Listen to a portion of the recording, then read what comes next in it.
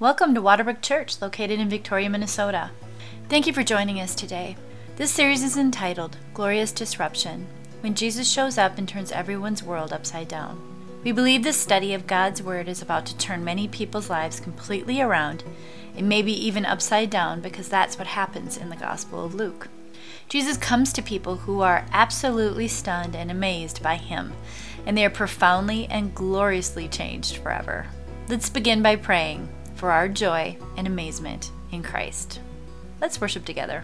Well, it is great just to sing, and I was worshiping this morning, and I get the advantage of just being in the Word of God that we're going to study all week long, and thinking through and imagining what it was like for Elizabeth and Mary to celebrate this great news that had come to them from Gabriel. And I could really imagine this morning Mary singing with us.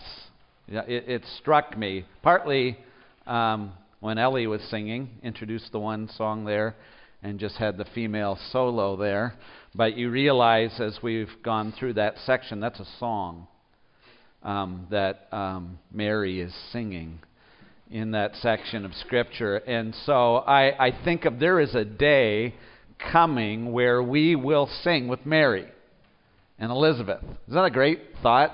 That one day these ones who have heard the voice of God, the angel Gabriel, the announcement, who have seen firsthand, will stand beside us and will sing of the salvation of our God.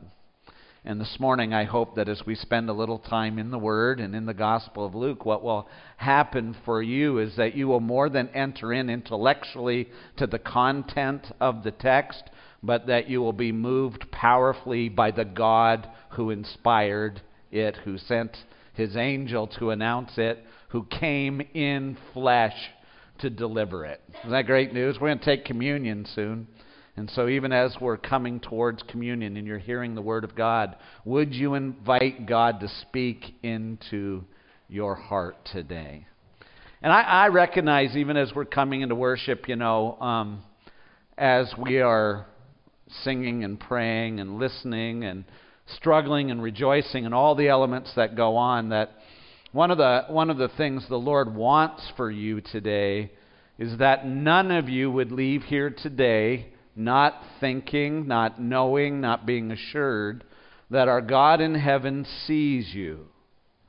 This is not a theoretical event. This is not a conceptual reality as we gather to worship, but you have come as the people of God, as blood-bought sinners, redeemed, adopted into His family. You have come here today, and you need to know, gathered with God's people, that God is in our midst. So whether you're like Chris and it's your birthday today, whether you're Laurel and you're 16 and I thought you were 17 or 18, but you've turned 16, whether or not you're Russ and Noah and Faith is having her surgery this week, that He knows, that He sees. And we can sing, not because we're talking theoretically, but because God has spoken, so we would sing with the same hope of Mary, that we would walk through this week with a great sense of His presence. So we get in this text of Scripture to see two women, two anonymous women. We get a picture under the inspiration of the Holy Spirit of two women rejoicing together, ecstatically rejoicing together. Isn't that great? And you and I are meant to read this on Luke's trajectory of the great hope of the entrance of the Messiah into the world, so that in the power of the Holy Spirit, all the nations would come to Him. And here are two women who are marveling that this work of God began in the middle of nowhere with a group of nobodies. And Luke's purpose is to show us that the rollout of the kingdom of God and the effect of the kingdom of God for time and eternity would be God exalting the humble and bringing down the proud. And that comes up in what we've been singing today and in this song that is sung by Mary And so here's how Luke begins. I want you to see, we just sang it. My soul magnifies the Lord, and my spirit rejoices in God my Savior, for he has looked on the humble estate of his servant. I love that text of Scripture, and I want to say to you this morning as we think about this text of Scripture, that for you, as you're here today, would you pray? We're talking about this glorious disruption where God comes and disrupts our lives through the gospel of his Son. Would you pray that God would disrupt your despair? Would he disrupt your misery? We've been praying for different things to be disrupted today. But as we come to the table today, I want you to ask the Lord, come by the power of the Spirit. Use Elizabeth, use Mary, and remind me that the mercy that you announce to them, you announce to me today. The mercy you announce to him. Listen to Luke 1:50. This is what Mary says, and we'll pick up on. And his mercy is for those who fear him from generation to generation. His mercy is for those who fear him from where? Generation to generation. This is the rollout. Generation to generation. God's mercy. Generation to generation. God's mercy being rolled out. And I want you to receive in this generation the mercy of God. And you know, one of the things that we can believe is that every generation has it harder. And I think that, you know, we live in a culture where it's tough to be a young person. The shift of the last couple of years, the disconnect of the last couple of years has been hard. The technology, the social media has made life difficult. A couple of years ago, Time Magazine ran an article written by Susanna Schrobsdorf called Anxiety, Depression, and the Modern Adolescent, Why the Kids Are Not All Right. And this is what she writes. They are the post-9/11 generation, raised in an era of economic and national insecurity. They have never known a time when terrorism and school shootings weren't the norm. We just had another school shooting this week in America. They grew up watching their parents weather a severe recession. Perhaps most important, they hit puberty at a time when technology and social media were transforming society. Janice Whitlock of the Cornell Research on Self-Injury and Recovery said, if you wanted to create an environment to churn out really angsty people, we've done it. Like that word. Not angry people, angsty people. We live in a culture of angsty. She says, sure, parental micromanaging can be a factor, as can school stress. But Whitlock doesn't think they're the main drivers of this epidemic. It's that they're in a cauldron of stimulus they can't get away from and don't want to get away from or don't know how to get away from them. And so Susanna Schrobsdorf writes, in my dozens of conversations with teens, parents, clinicians, and school counselors across the country, there was a pervasive sense that being a teenager today is a draining full-time job that includes schoolwork, managing a social media identity, fretting about your career, climate change, sexism, racism, you name it. Every fight or slight is documented online for hours or days after the incident, and it's exhausting. Isn't it exhausting to live in this culture? It says, this is a quote from a student named Faith Ann, we're the first generation that cannot escape our problems at all. We're like volcanoes. We're getting the constant pressure from our phones, from our relationships, and from the way things are today. That's the culture. That's the young people that are growing up. And I say this for a couple of reasons, because we're about to listen to a teenager. Mary's a teenager. We need to hear this. I also want to tell you this, that perception is not real. Not that it isn't hard. It's the perception that it's especially hard for us as opposed to previous generations. You and I don't understand the Gospel of Luke or the Bible properly if we don't understand what it's like to be a poor young woman in Israel at this time. It was not easy. Mary will make a trip to go see Elizabeth, and if you read through the Gospel of Luke, you know the parable of the Good Samaritan? Traveling was not safe. And it was days for her to get there. It wasn't just a quick trip on a bus.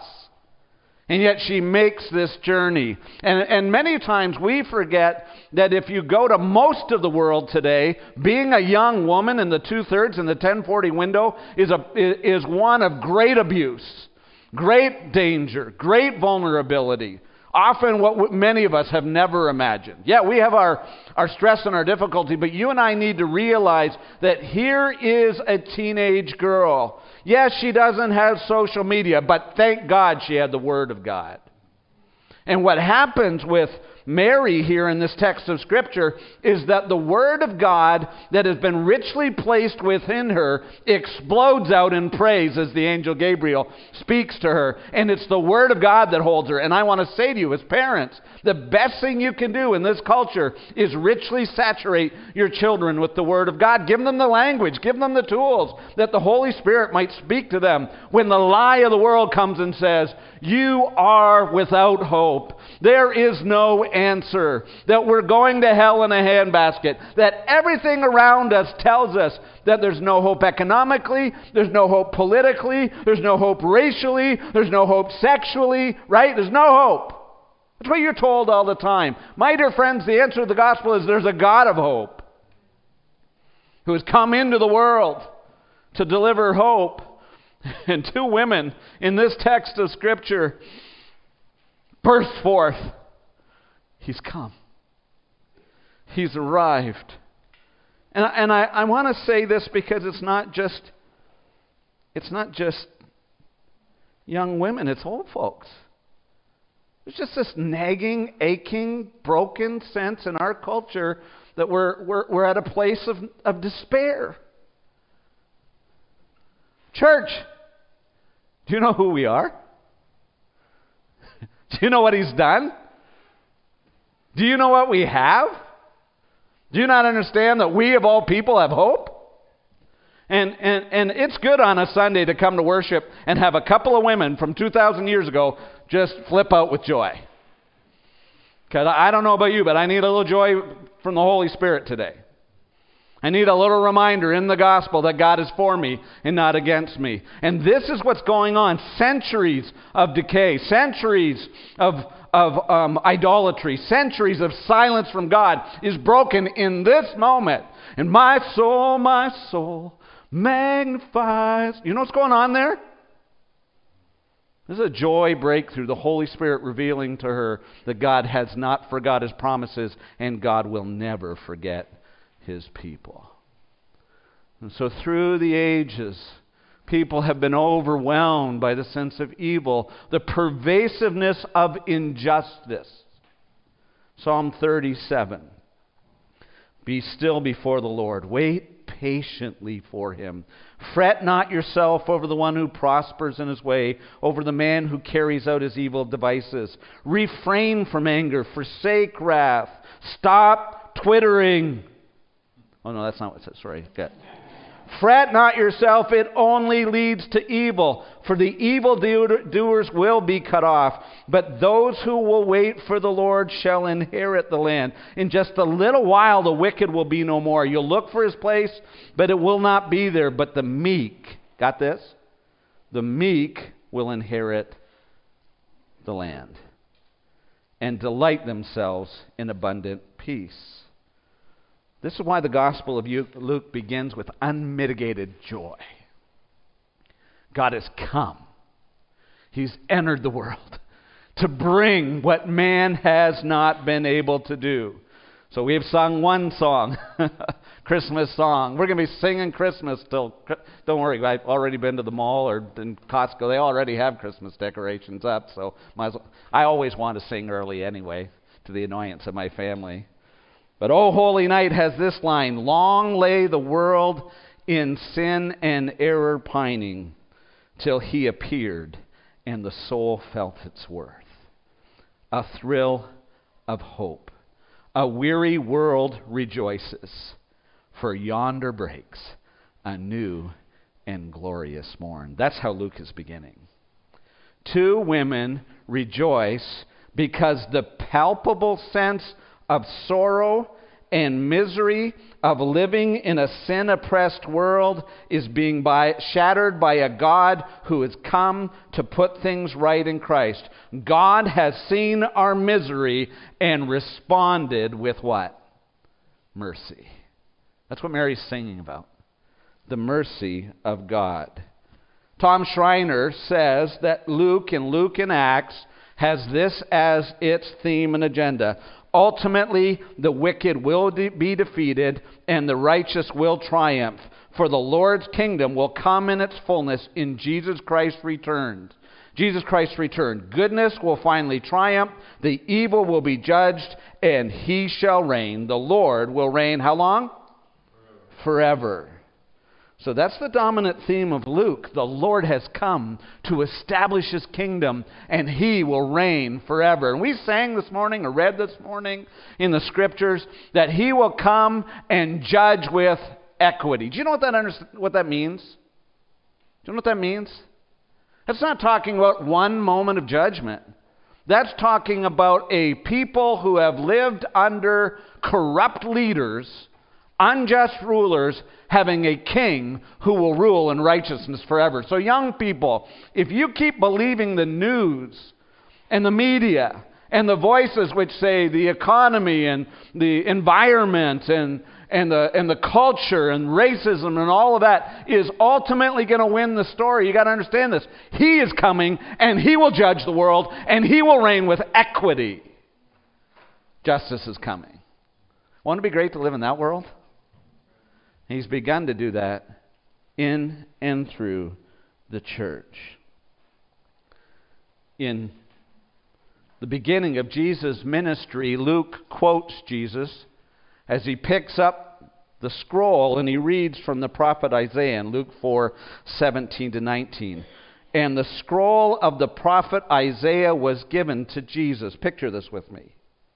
He unrolled the scroll and found the place where it was written. Does that sound intentional to you? Let me read this to you. He says, "The Spirit of the Lord is upon me, because he has anointed me to proclaim good news to who? The poor, the nobodies, the invisible, the forgotten.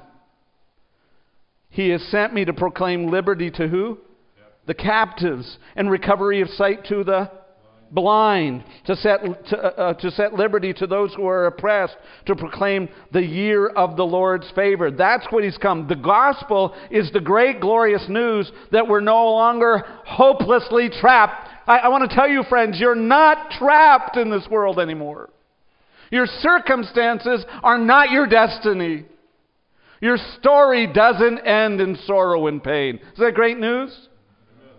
He has come to tell us we are no longer hopelessly trapped in a world where sin and misery is our destiny. God has seen our misery and disrupted it with mercy in the person of Jesus Christ. And so that's what you and I need to see this morning. So let me tell you about these two women and their joy. Why are they so excited? What is it that the Holy Spirit does and reveals in them and to them that gives them great joy? Here's what you need to see in this text of Scripture regarding Elizabeth. Elizabeth, she rejoices over a few things, but dominantly what Elizabeth's joy is that this child is the Lord. The Lord of all. That's what's going on here. This is what Elizabeth responds with. So listen to Luke chapter 1, where Mary comes. She makes the trip down. Tom Schreiner says it's probably 80 to 100 miles. Would have taken her 3 or 4 days to get there.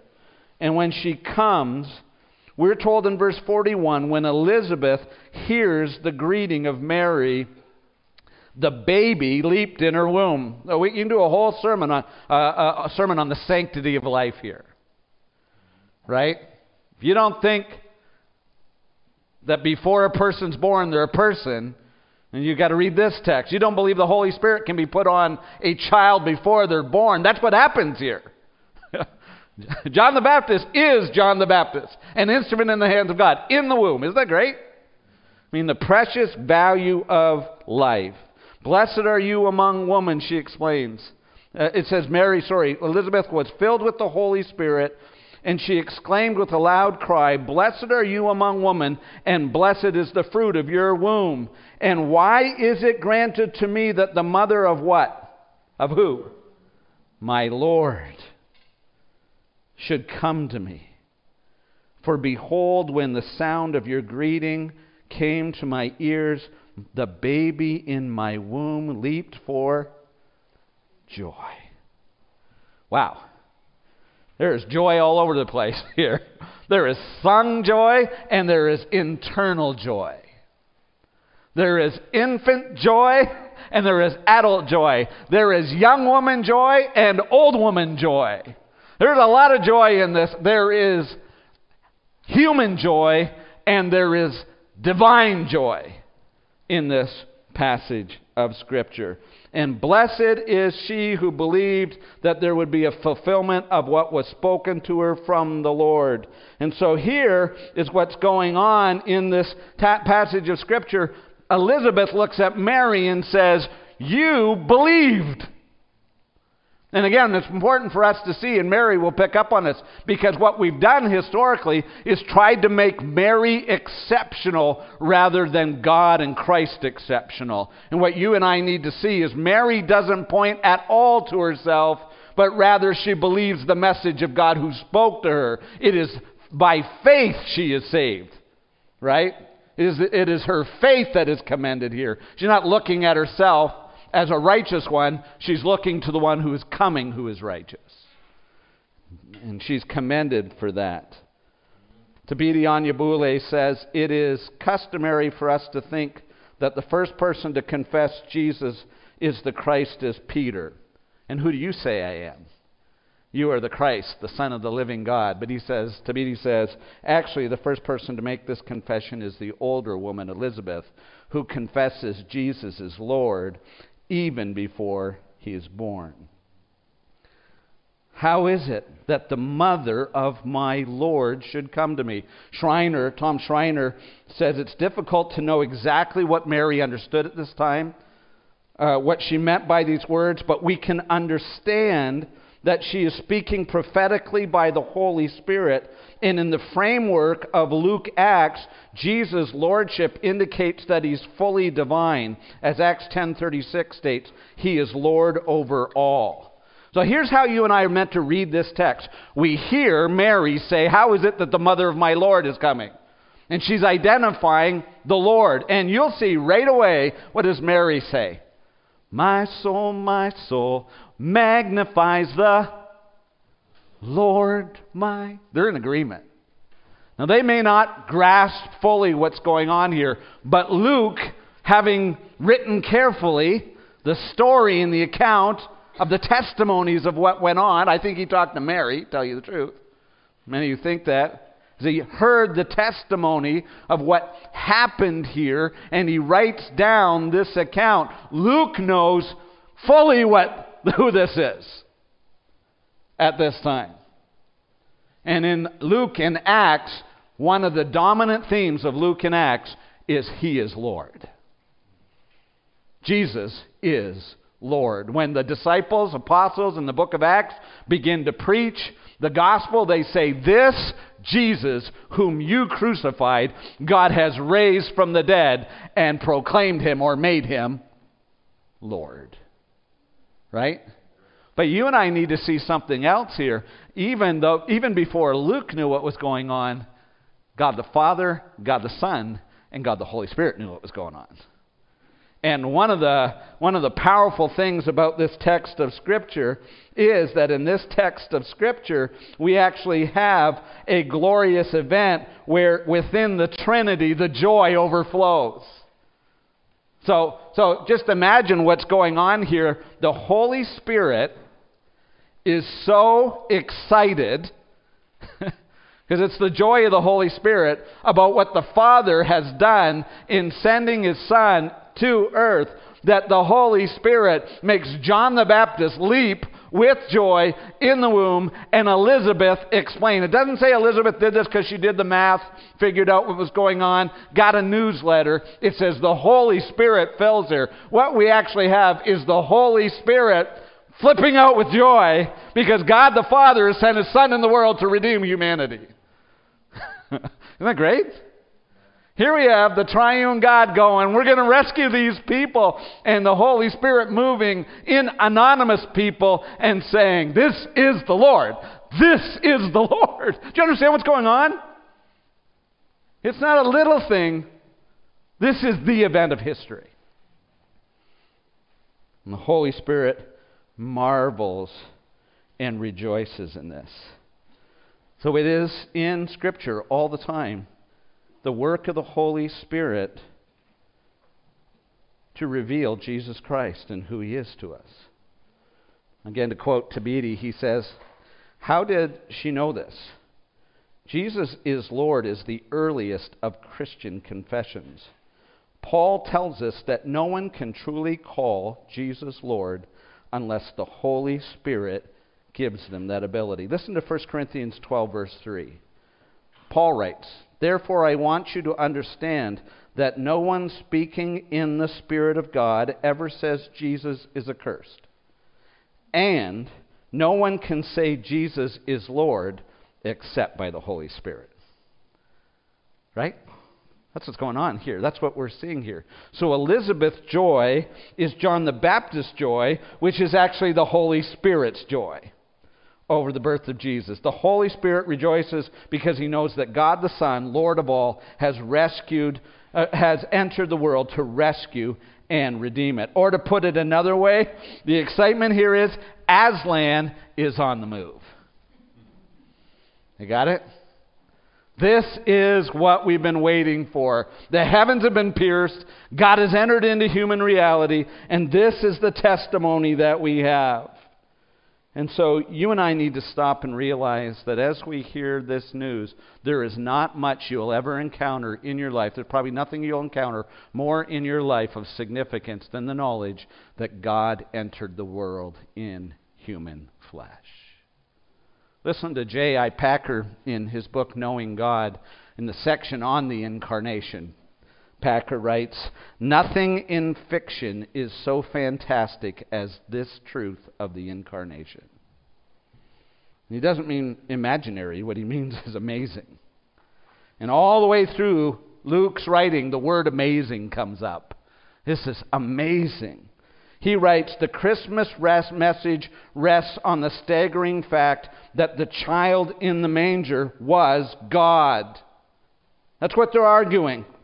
That's what's being revealed here. This is a Lord, this is a God, as the Jehovah's Witnesses want you to believe. This is a declaration, He is the Lord of all.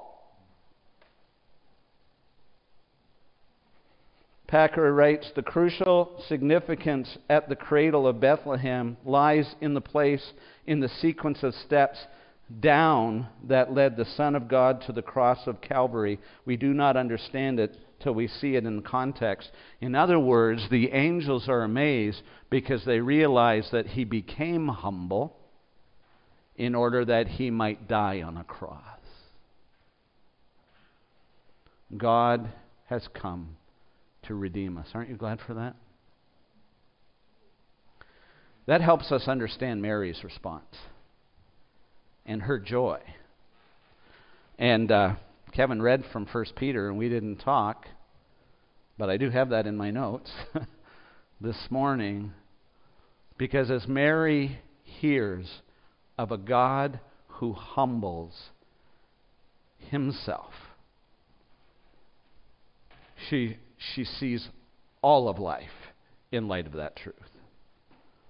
All of life. This is how God is. This is who our God is. This is a God like no other gods. All the gods of the Greeks and the Romans flex their muscles, are filled with egotistical, self-centered narcissism. All the gods of the peoples are coming in and making others bow to them and capitulate to them. Who has heard of a God like our God? Isaiah 64, who works on behalf of those who wait for him. Who has heard a God like this God? And Mary is blown away by the humility of God, and she announces, this God is on the side of the humble. He'll bring down the proud and he'll raise up the humble. And as she sings in the Spirit of the saturated scriptural truth, everything she's learned as a young teenage girl, all the scriptures have told her this is how God, he comes to the broken, he reaches out to the repentant, he comes to those who are nobodies and nothings, and he brings down the proud and the arrogant. That's how the Old Testament reads. And that's how he works. Isn't that good news? It's humbling. Rejoice with trembling, as we already saw today. So what is Mary's joy? Mary's joy is that the Lord of all is a merciful Savior. He's a merciful Savior. She says, my soul magnifies the Lord, and my spirit rejoices in God my Savior. Mary needed a Savior. God who delivers. God, my Savior, has come into time and history, and she rejoices in this. And so for Mary, she is caught up, and she'll say this a couple times. Look at Luke chapter 1, down verse 50. As she begins to sing about God, she says, his mercy is for those who fear him from generation to generation. This is the mercy of God. And it doesn't matter if you were born in the first century or if you're born in the 21st century. It doesn't matter whether you had all the social media oppression and all the fake news or whatever you call it that's oppressing you. It does not matter in that, because there's mercy in that culture, just like there was mercy in her culture. There isn't a generation since Christ has come who cannot find mercy in God. Aren't you glad for that? And so you and I need to see this, because what Mary does in her song as she quotes Scripture is she reminds us that God's mercy is because of God's nature, not because of our worthiness. And that's really important to understand. Really important to understand, because people want to say Mary had Jesus, gave birth to the Son of God because she had no sin. She starts out right off the bat, I worship God my Savior. And she points to the character and the work and the name of God, never points to herself as worthy. And so here are three things in this text. The Lord's mercy is driven by what? His incredible compassion. The Lord's mercy is consistent with his holy character, not ours. And the Lord's mercy is an expression of his covenant faithfulness, not our covenant faithfulness. The history of Israel is not covenant faithfulness. Got that? Through this whole song, she says, my soul magnifies who? The Lord. And rejoices in who? God my Savior. She's not looking at the mirror and saying, I told you you were somebody special. I knew it. Sitting back here, she had no hope except the promise of God in his word. And that God is a faithful, merciful God. So let me just show you these things quickly this morning. The Lord's mercy is driven by his incredible compassion towards our misery. Listen to how the song goes. Mary said, my soul magnifies the Lord, my spirit rejoices in God my Savior, for he has looked at what? Is she boasting? The God who humbles himself looks for the humble. He has looked on the humble state of his servant. Now, I want to point out something to you, because I think we just look at it and think about humility. But in the Bible, often in the Greek version of the Old Testament, the Septuagint, the LXX, the word that's used here is used in the Old Testament, this humble estate, to talk about more than humility, but misery that attends humility. So the Greek word tapinosin, Listen to it. It says the same word is used of Hannah's affliction when she had no children. And just, you can do this on your side. There are huge parallels between Mary's song here and Hannah's song in 1 Samuel chapter 2. And so she's not writing her own music, so to say. She has the Psalms. She'll quote the Psalms. She has Hannah's song. She's going backwards, and she's singing the songs that she's been raised on. And they're coming back to her, and the pieces are falling into place here. But as she does this word is used of Hannah. It's used also of Leah in the Old Testament, and it's used of Hagar. So let me read to this passage of Scripture. 1 Samuel chapter 1, verse 10 to 11. It says about Hannah, she was deeply distressed and prayed to the Lord and wept bitterly. So that'll give you some description of her humble estate. And she vowed a vow and said, O Lord of hosts, if you will look on the Tepinosin, the humble estate, the misery, the affliction of your servant, and remember me and not forget your servant, but will give to your servant a son, then I will give him to the Lord. So Hannah prays and gets Samuel. But as she prays, she says, look upon my humble estate, which is my miserable, afflicted estate. I don't know much about Mary, but I believe when I read through these texts of Scripture, Mary living as a nobody, in poverty. I mean, when she travels to Bethlehem, they have no place to stay. When they offer their offerings, she offers that of the poor. She's living in the Middle East. It's a hard life. And she quotes these texts which give reference to the misery of the poor and the humble and the broken. Leah uses the same word when Jacob loves Rachel more than her. And it says in Genesis 29:31, when the Lord saw, I love this, and this is important, in these phrases, it's the same phrase that Mary uses because it says, he has looked on. And so it says, when the Lord saw, when he looked on and saw that Leah was hated, he opened up her womb.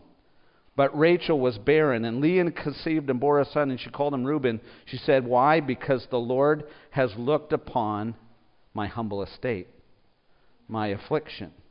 Hagar, when she is persecuted by Sarah and flees, God comes and rescues her and tells her to go back and she'll have a son. And it says in Genesis 16, so she called the name of the Lord who spoke to her El Roi. The God who what? God sees. You prayed that this morning. Lord, you see. Isn't that good news, folks?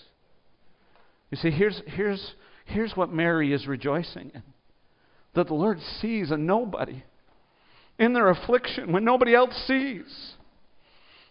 The Lord is moved by our brokenness and our oppression. And here's one of the lies, young person, this is the lie that the enemy wants you to think. That no one cares and no one sees. That's not our God. You need to hear this today. The Lord knows and He is not indifferent. How do you know He's not indifferent? That He would not even spare His own Son, but would give Him up for us all. Even though He looks upon our brokenness and our unworthiness. And even if you're here today and you're saying, I'm in the mess I'm in because I've done sinful things. My dear friends, as you listen to Mary sing, and she starts quoting the Old Testament, God even sees our misery when we've made the mess. And He sends His Son for us. That's good news. And I don't want to assume it's just young people. It could be one of our most senior saints believe that God doesn't see. And the Bible argues against that profoundly.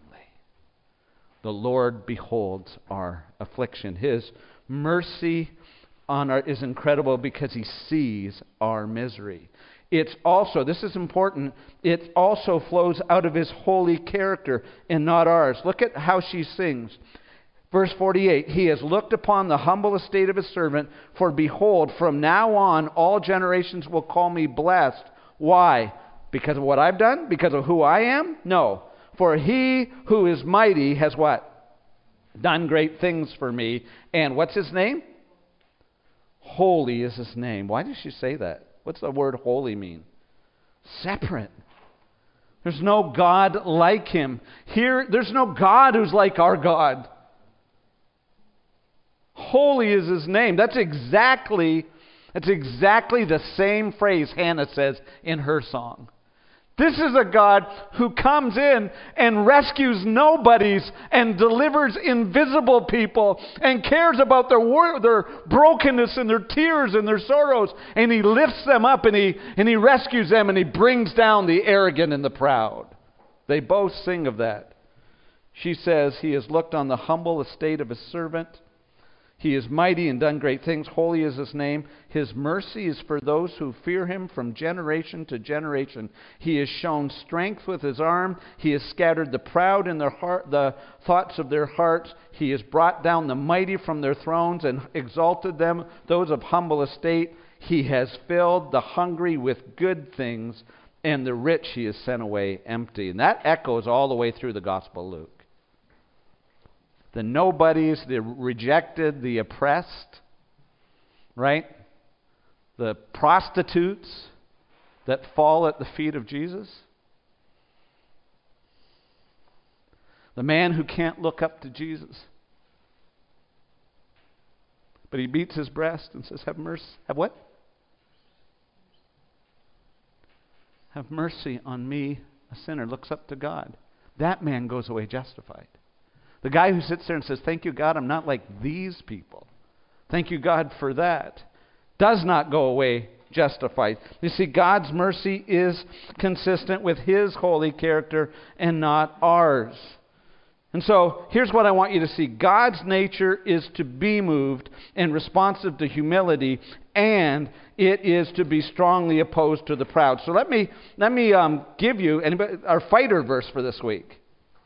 Titus chapter 3, verse 4 and 6. When the goodness and loving kindness of God our Savior appeared, he saved us. Right? Not because of, right, any righteousness deeds that we had done, but according to his mercy. He did it through his mercy. And so here's the great news is that God comes in not because of anything in us, but he comes in because of his great mercy towards us. So here's what I want you to think this morning, folks. Why is God compassionate? Why does God show mercy towards sinners? Because God is merciful. It's his nature. He's holy. He's not like any other God. He's not like you and me. How many of us are like the older brother who look and say, why don't they get their life together? Kevin prayed that this morning. Kevin said, you may have come here this morning and said, what's the matter with these people? Why don't they get their act? Isn't it good news? You can humble yourself, confess your pride, and come to him and he forgets, because God is not like us. Praise God. It's God's character. It's God's mercy that we see here. And ultimately, as we get to the end of it, it's not only God's mercy and God's character, but it's his covenant faithfulness. Look down at the end of verse 54 and 55. He has helped his servant Israel in remembrance of his mercy. He spoke to our fathers, to Abraham, and to his offspring forever. Tom Schreiner says, what God has done for Mary is not for her alone, but also for Israel as a whole, signifying a new exodus, a new redemption is taking place through Jesus. What he's saying here is when Mary sings, she realizes what's going on here is God is keeping all the promises he's made to the fathers through the ages. He's a covenant keeper. He said he would forgive sinners. He said he would send his Savior. He said he would send the Son of David. He said there was a new day dawning. He said there would be a new garden that would be established, that would be where righteousness would reign. He has said that the Son would come and rule with equity over all things. He said it. He promised that the nations would be blessed through the seed of Abraham. And guess what he's doing? He is doing that. That's what Mary sings. It's not because Mary's great. It's because God's great. It's not because Mary's a covenant keeper. It's because God's a covenant keeper. He's merciful.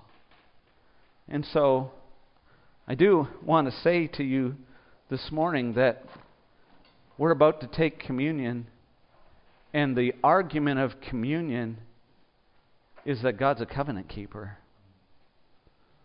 Nobody takes communion this morning because you are faithful.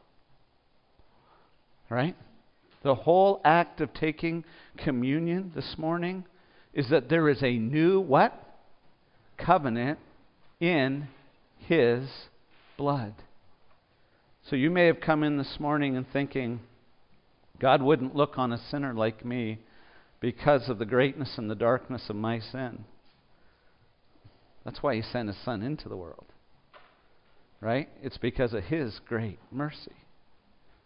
You might have been here and saying, my character has been arrogant or proud, or my character has been cynical or distant, or I've thumbed my nose at God, I've been gone too long, and all that. Stop. He is holy. He's not like us. He's not a God who negotiates and bargains. You didn't have to do this last week right to take communion. You need to come in His name, not in your name. In His performance, not your performance. In His finished work on the cross, not anything you or I have done. For it is by grace you've been saved through faith. Isn't that good news? You can come in today and plead the blood of Jesus. Are you ready to do that? I want you to do that today. He sees you. He sees you. He cares and is committed to you. He is faithful to you because He has to be faithful to His Son who died for you. Thank you for joining us today. We hope you were able to seek, savor, and share the all-surpassing worth of Jesus Christ. If you'd like to find out more about our church, submit a prayer request, watch previous sermons, go to www.waterbrook.church. Have a blessed week.